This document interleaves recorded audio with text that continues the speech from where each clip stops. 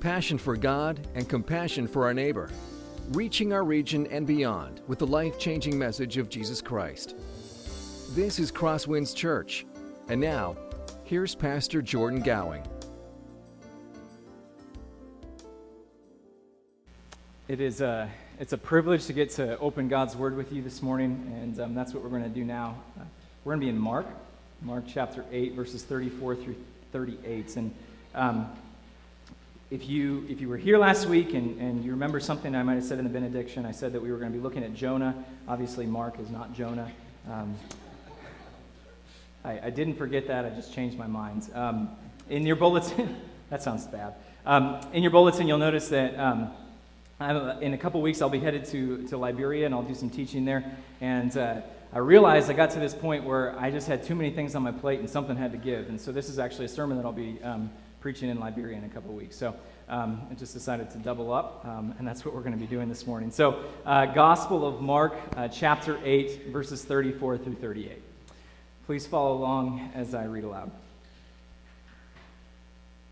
And calling the crowd to him with his disciples, he, Jesus, said to them, "If anyone would come after me, let him deny himself and take up his cross and follow me.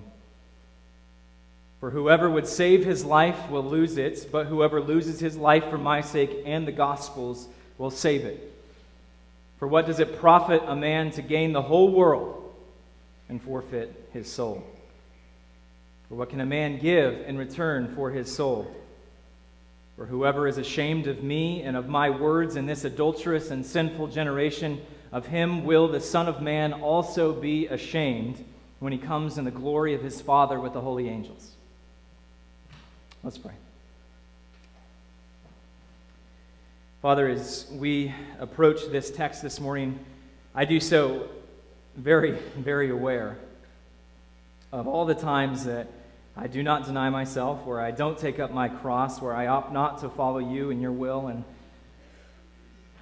as we stand before this text, God, I first just ask for forgiveness. God, I ask that you would help us to be a people who hear these words, and though they may lead to the death of our flesh, God, that they would cause us to cling to the one who can give us life. Thank you, Father, for your word. We ask that you would speak to us this morning. It's in Jesus' name we pray. Amen. On January 8th, 1956, Jim Elliot and 4 other American missionaries were killed in Ecuador while trying to bring the gospel to this group of indigenous people who had not yet heard the gospel, and their deaths became this stark reminder of the words that we just read here in Mark chapter 8, of the great cost that comes with following Jesus. The cost that Jesus asks us to take as we bring the gospel to the ends of the earth. And about 6.5 years before that moment, Jim Elliot wrote these simple and yet deeply profound words in his journal as a college student at Wheaton College. He said, "He is no fool who gives up what he cannot keep to gain that which he cannot lose." Those words, which were written by a college student in 1949, have been memorialized because just a few short years later, Elliot and his fellow missionaries, they took this call of discipleship so seriously, this call to deny themselves, to take up their cross and follow Jesus so seriously that it led to their death. And these words, I think, are some of the best words that you can use to summarize this morning's passage. This morning's passage is a radical call to follow Jesus. Another 20th century martyr, Dietrich Bonhoeffer, talking about what does it mean to follow Jesus, says, when Christ calls a man or a woman, Christ bids them to come and die.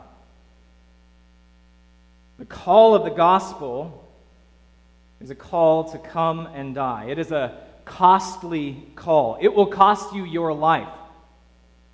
And for some people, that might be literal, but most likely not. For all of us, however, it is a call to come and die to self as we follow Jesus. The call of the gospel is a costly one. It asks you to die to yourself each and every day. And yet, as Eliot's words helpfully put this thing into perspective, it's not foolish. In fact, it's not even radical as much as it is just plain smart. To give up what you cannot keep, to gain what you cannot lose.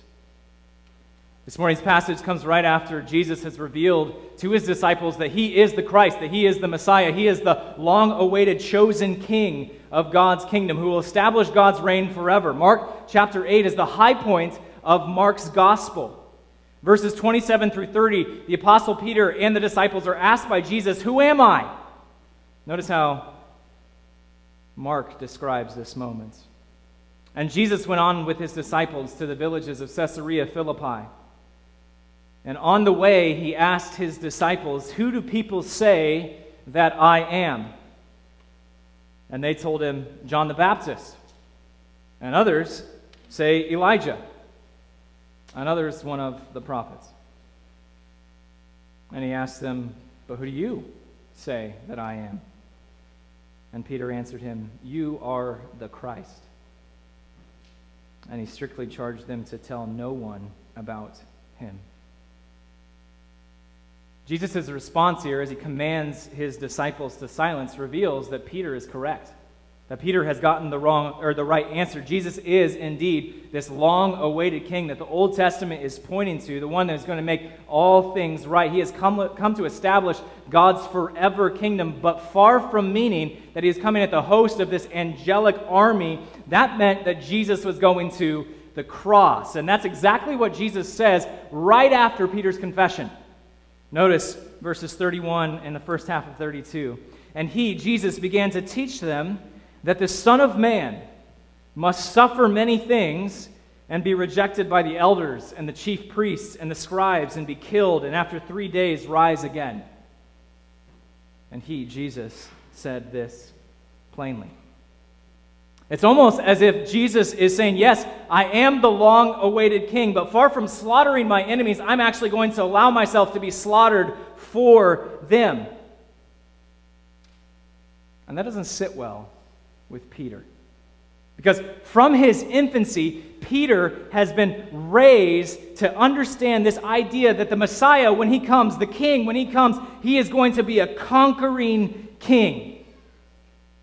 And so he actually tells Jesus as much.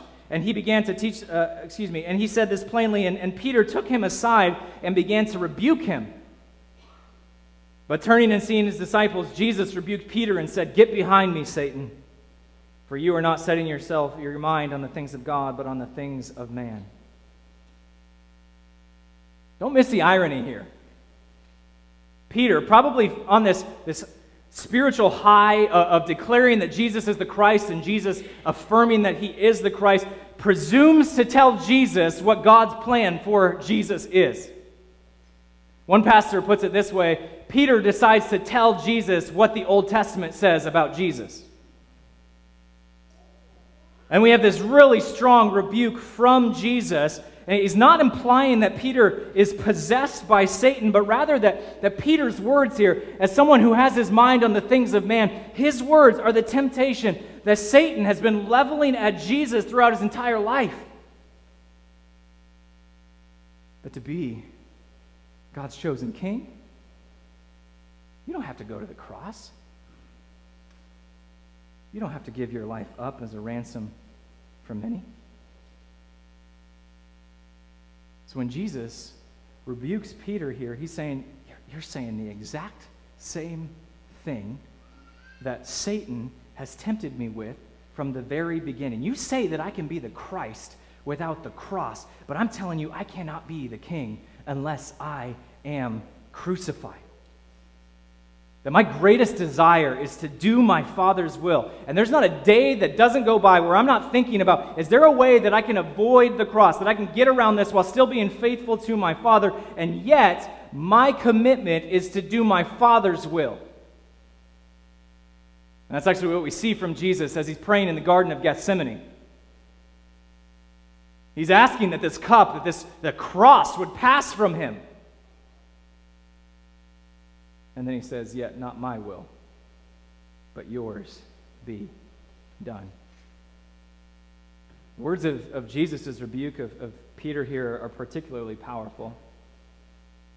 When Jesus says, "Get behind me," he's not saying, "Get away," or "Be gone," or "Leave me alone." No, "Get behind me" is literal. It's almost as if Jesus is saying, "Hey, Peter, you're in front of me. You need to be behind me. I called you to follow me, not lead me. Don't presume to know what my Father's plan is for me. Don't presume to know God's will better than I do. Get behind me. Know your place. Are you the Christ, or am I?" And this warning that Jesus brings up in Peter, the things of man and the things of this world, is really the context in which we have to read verses 34 through 38. This rivalry between self and Jesus. And Jesus' words are not just for church leaders or those who want to go the extra mile in their faith. He's no longer speaking to the disciples in 34 through 38. He's speaking to anyone who would follow me. Notice Jesus' words in verse 34. He says, "If anyone would come after me." He's echoing the words that he just gave to Peter in the previous verse. Get behind me. So he's saying, if you would belong to Jesus, if you would follow this Jesus, then you have to be behind him. And that means that you have to follow him to the cross. This morning's text contains some of the most challenging verses in the entire Bible. Jesus, however, is completely unapologetic. He doesn't mince his words. He doesn't soften the blow. He doesn't create different levels of obedience. He says, if anyone would come after him, if anyone would be his disciple, if anyone would consider themselves a Christian, then this is the calling. This is what following Jesus will cost you. This is what you have to look forward in life as a follower of Jesus. What is Jesus' message to the crowd? What is Jesus' message for us this morning? Simply this: if we would truly follow Jesus, we must follow him with a cross. If we would truly follow Jesus, we must follow him with a cross. If we would truly follow the King, then we must follow in his own footsteps, which includes carrying our own crosses. This passage breaks up into two sections. In verse 34, Jesus gives us this charge of what it means to follow him. And then in verses 35 through 38, Jesus gives us the why. Because it's completely natural to read this and ask, why on earth would anyone follow Jesus if this is the path? So let's go ahead and dive into this passage. First, we're going to look at verse 34, this charge, and then after that, we'll look at the why in 35 through 38. Verse 34. And calling the crowd to him with his disciples, he said to them, if anyone would come after me, let him deny himself and take up his cross and follow me. I mentioned that this is not just something that's for a subset of Christians, for those who desire to be the spiritually elite, but this is for anyone who would follow Jesus. Notice that this is addressed to the crowds, and this is indiscriminate. He says, if anyone would come after me, and then he gives us this calling. Notice there's two halves to this charge. First is this: if anyone would follow Jesus, he must deny himself. If anyone would follow Jesus, he must deny himself. The Christian must echo the words of John the Baptist in John chapter 3, verse 30, where he says, he must increase, but I must decrease. So to follow Jesus is to deny yourself. And that doesn't mean this sort of emptiness or nothingness that some people might believe, but rather to understand that in denying ourselves, we actually are magnifying Jesus. We're making more of who Jesus is. Within each and every one of us, there is this war raging for the throne of our lives, of who gets to be in charge, of who gets to rule in our own lives. Writing in the 1700s, a Scottish pastor named Thomas Boston described the importance of Jesus' words here when he says this: "Self is Christ's great rival in the world. No man can serve two masters. He must deny himself and go after Christ, or he will deny Christ and go after self." So Jesus' words here to deny ourselves ask us, who are we going to deny? Are we going to deny self, or are we going to deny Christ?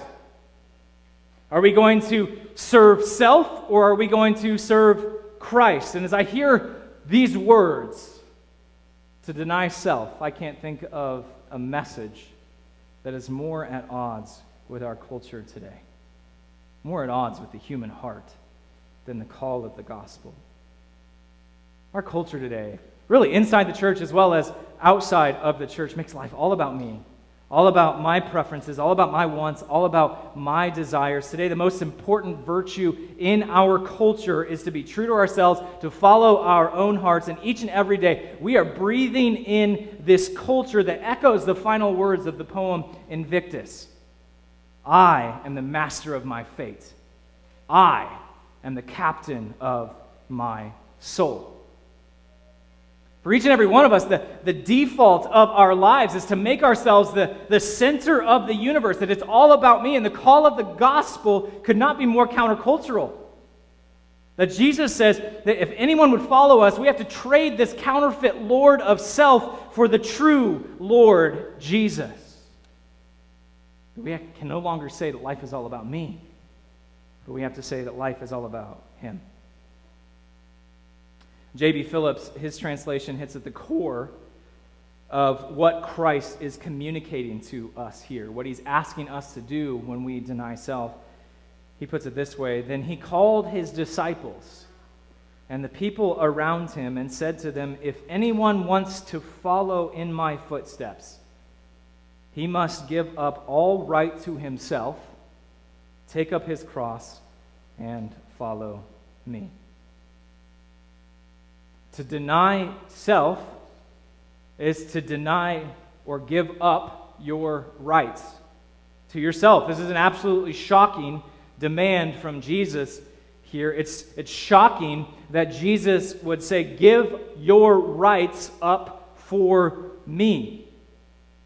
But Jesus is saying, I want all of your wants, I want all of your desires, all of your habits, all of you. I want you to offer them up to me.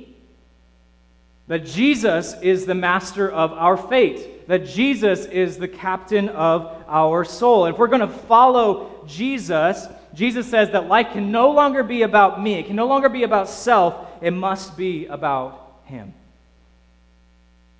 If anyone would come after me, he must deny himself. Second charge in verse 34 is this: if anyone would follow after Jesus, she must take up her cross. She must take up her cross. Because of the prevalence of the cross in our culture today, I think some of the shock of this metaphor is often lost on us. To pick up one's cross is used by Christians and non-Christians alike to refer to the trivial nuisances of life. So we might say, my neighbors are nosy, but I really like my house, so that's just my cross to bear. If you're one of my neighbors, that's theoretical. Seriously, it is theoretical. Or you say, I discovered that I have a gluten allergy or I'm lactose intolerant. I guess that's just my cross to bear. But the metaphor Jesus uses here is a graphic, it's a radical one. The cross in the first century was used by Romans to not only kill, but to publicly shame. To make you the object of scorn and shame, and to do so in this slow and excruciatingly painful way. That those who were condemned to death on a cross would carry the horizontal crossbeam to the site of their execution on their backs. And if you saw someone carrying their cross, then you know they were on their way to their death. That it wasn't something that you could come back from. So what does Jesus mean when he uses this horrifying word picture? Well, for some, yes, it again might mean literal death, but most likely not for each of us. Far more than that, Jesus is saying that each of us must put self to death. Actually, we have to do that daily. Luke's parallel of the same passage makes that clear. And he, Jesus, said to all, if anyone would come after me, let him deny himself and take up his cross daily and follow me. So if you would follow Jesus, you must take up your cross, not just once, but daily. To carry one's cross is a requirement for any who would follow Jesus. To pick up your cross daily is to daily say goodbye to the old life. If you lived in the first century, you saw someone carrying their cross, you knew that you would never see them again. Their death warrant had already been signed. They were walking a road to their death. So to pick up your cross daily means to take the old self, the self that wants to rule your life, the self that is opposed to the rule of Christ, the self that is, as Boston said, is Christ's greatest rival in the world, and to daily nail it to the cross, to crucify it, to never let it be seen again. Notice that Jesus is specific here as he's talking about the cross. He says, pick up your cross. He doesn't just say a cross. What does that mean? I don't want to read too much into this, but I do think it means that our cross, my cross, is not the same thing as your cross. The areas of my life where I most resist the rule and reign of Christ, not the same areas of your life where you might resist the rule and reign of Christ. So as such, this idea, this pattern of crucifying self daily is going to look different for different people. That God's primary goal in your life is not a life of comfort, but a life of increasing Christ-likeness. It is for you to increasingly deny self so that Jesus can be magnified in your life. And so in God's efforts to make you more like Jesus, He's going to provide you with opportunities to put to death the part of your life that is most resistant to His lordship. So if you long to be self-sufficient, don't be surprised if God teaches you His sufficiency by putting you in positions and situations where you are unable to make it on your own. If you long for ease and for comfort, don't be surprised if God puts you in places where you have to learn what true contentment is by placing you in these vulnerable situations where you can only find comfort in Christ alone. It's actually what happens a couple chapters later in Mark's gospel. In Mark chapter 10, Jesus encounters this rich young man who is exceedingly moral. He's earnest in his desire to honor God with his life. He keeps the 10 commandments, and he asks Jesus, how can I inherit eternal life? And Jesus responds in this way. Jesus, looking at him, loved him. I love, it says that Jesus loved him. And Jesus, looking at him, loved him and said to him, you lack one thing. Go, sell all that you have and give to the poor, and you will have treasure in heaven, and come, follow me. Why is this a command for this young man, but it's not a command for everyone who would follow Jesus?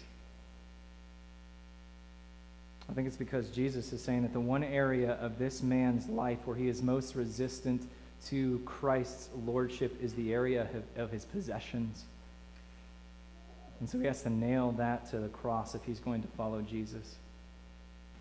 Jesus doesn't say to him, if you would follow me, I need you to stop sleeping around. He doesn't say, I need you to put others first. I need you to stop being so prideful and arrogant. He's saying that the area of this man's life where he is most resistant to the rule and reign of Christ is in his love of money, and so he has to put that to death if he is going to follow Jesus. And Jesus says that if you would follow him, then you need to take up your cross. What is your cross?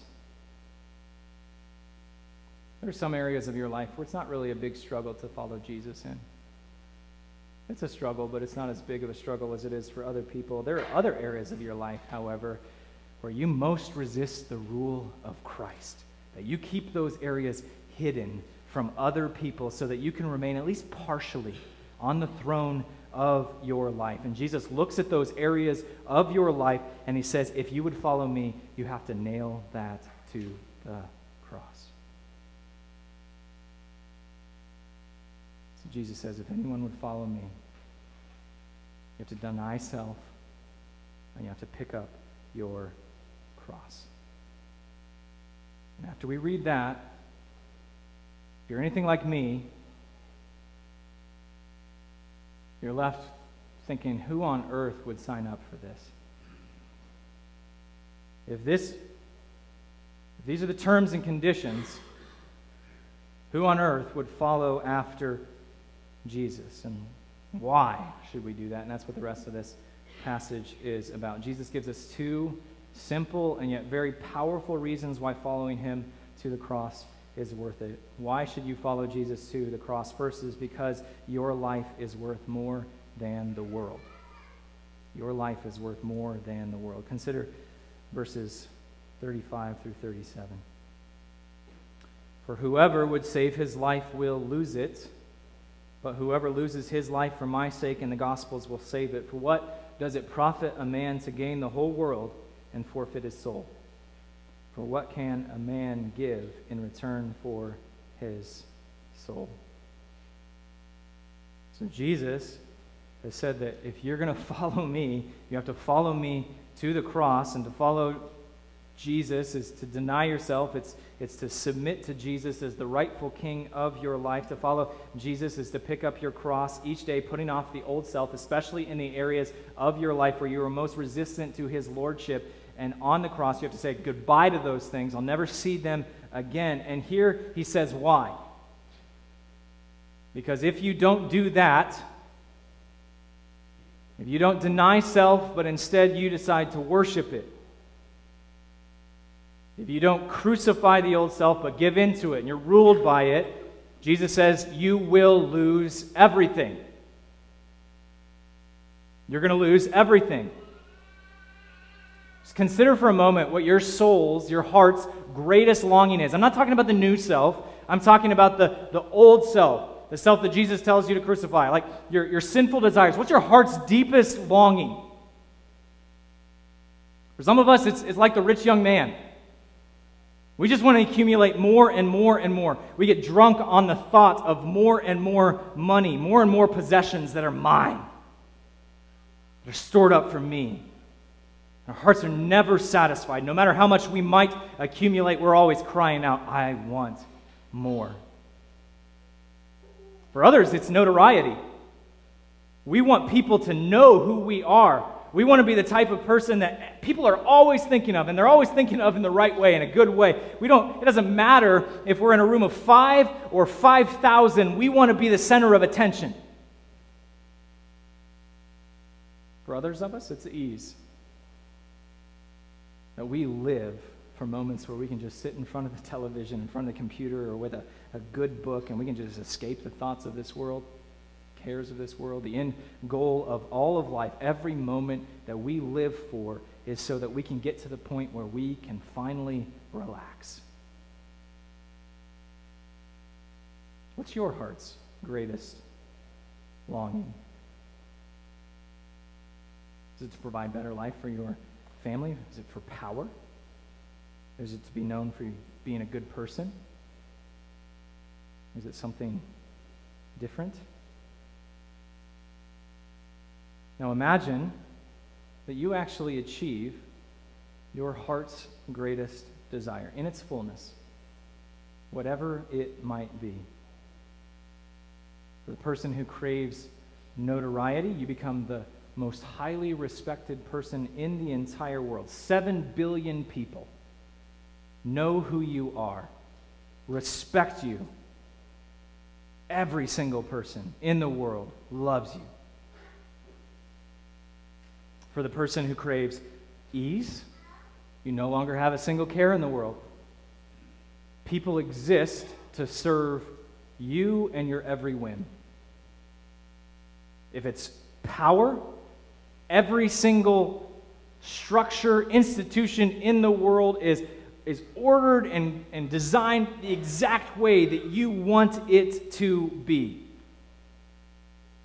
Finances, the wealth of Bill Gates, Warren Buffett, Jeff Bezos, Elon Musk, you name it. All of it's yours.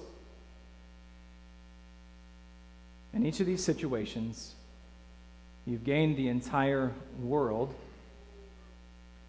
You've denied your soul nothing that it craves. And yet Jesus says that if you have all of that at the expense of your soul, you have lost everything.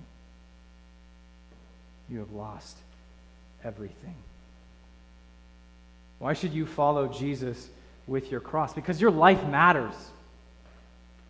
It is infinitely precious in the sight of God. If there was a cosmic scale that weighed the values of all of the riches of the world on one side and your soul, your life on the other, your life is worth more than all of that. It cannot compare.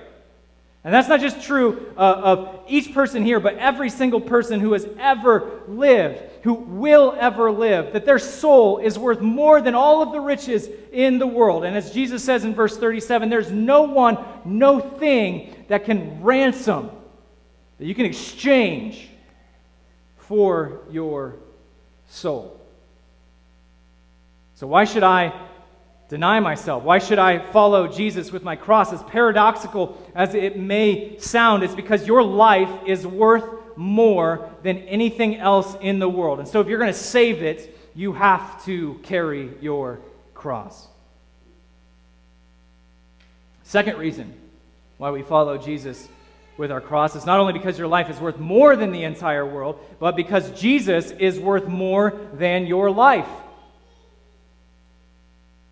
So your life is worth more than the world, but Jesus is worth more than your life. Consider the words of verses 35 and 38.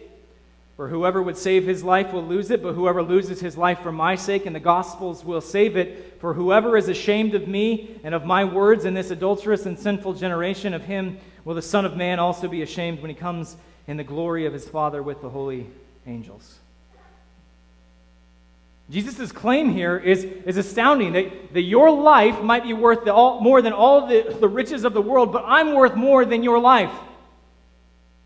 It's not apparent in your English translations, but if you look at the footnotes, you probably have footnotes in your Bible that this word life and this word soul are the same words.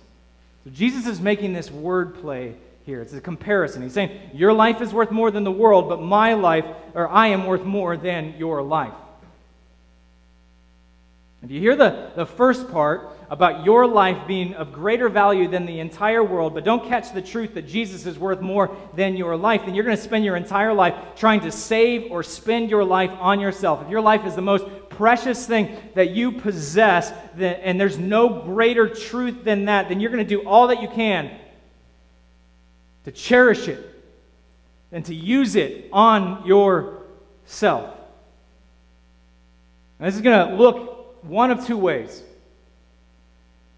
On the one hand, you can spend your entire life trying to preserve your life. It's the most precious gift that you have. You're going to do whatever you can to protect it from harm. You're going to do whatever you can to avoid loss, to avoid injury. You're going to save your life through this form of paranoia, this form of anxiety, doing everything you possibly can to save the thing that's most important to you.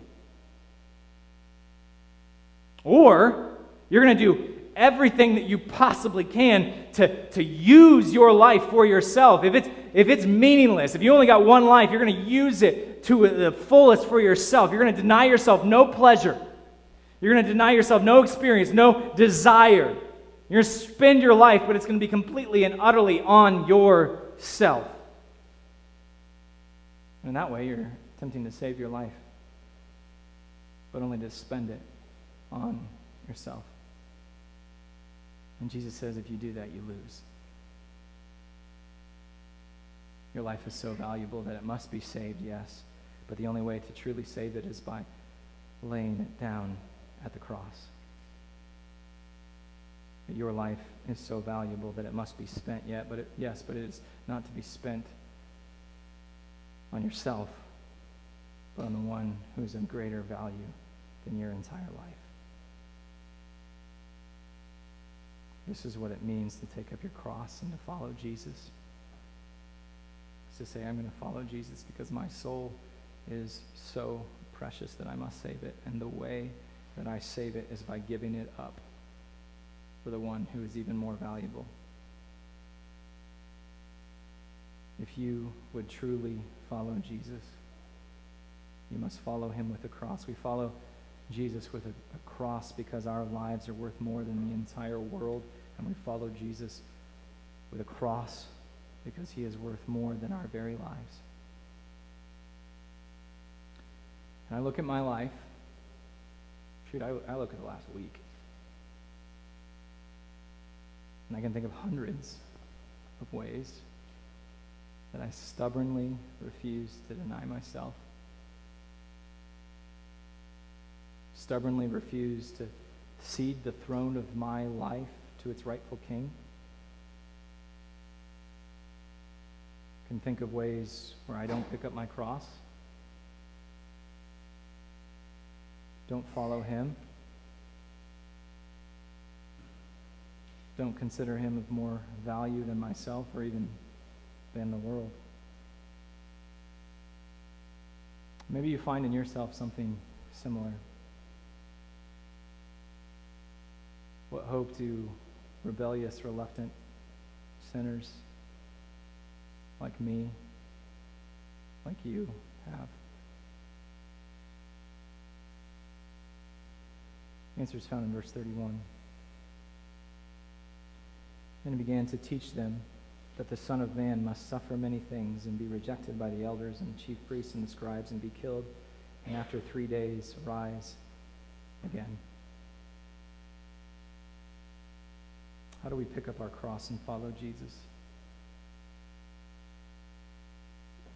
Well, it's by looking to the one who's on the cross. Not primarily as an example, although that's true, but as our crucified King. As the one who was perfectly obedient. And so there is mercy for those of us who are disobedient. Because Jesus denied himself, God offers forgiveness to us when we do not deny ourselves. Because Jesus took up and carried his cross, we find grace when we flee from ours. To come after Jesus means that you pick up your cross, yes, but it starts by looking at Jesus on the cross and calling upon the name of the one who can save you. When Christ calls a man, he bids him come and die. If we would truly follow him with a cross, if we would truly follow Jesus, we must make this commitment. Why? Because he is no fool who gives up what he cannot keep to gain what he cannot lose. For whoever would save his life will lose it. But whoever loses his life for my sake in the Gospels will save it. Let's pray. Jesus, we thank you for the mystery of the gospel.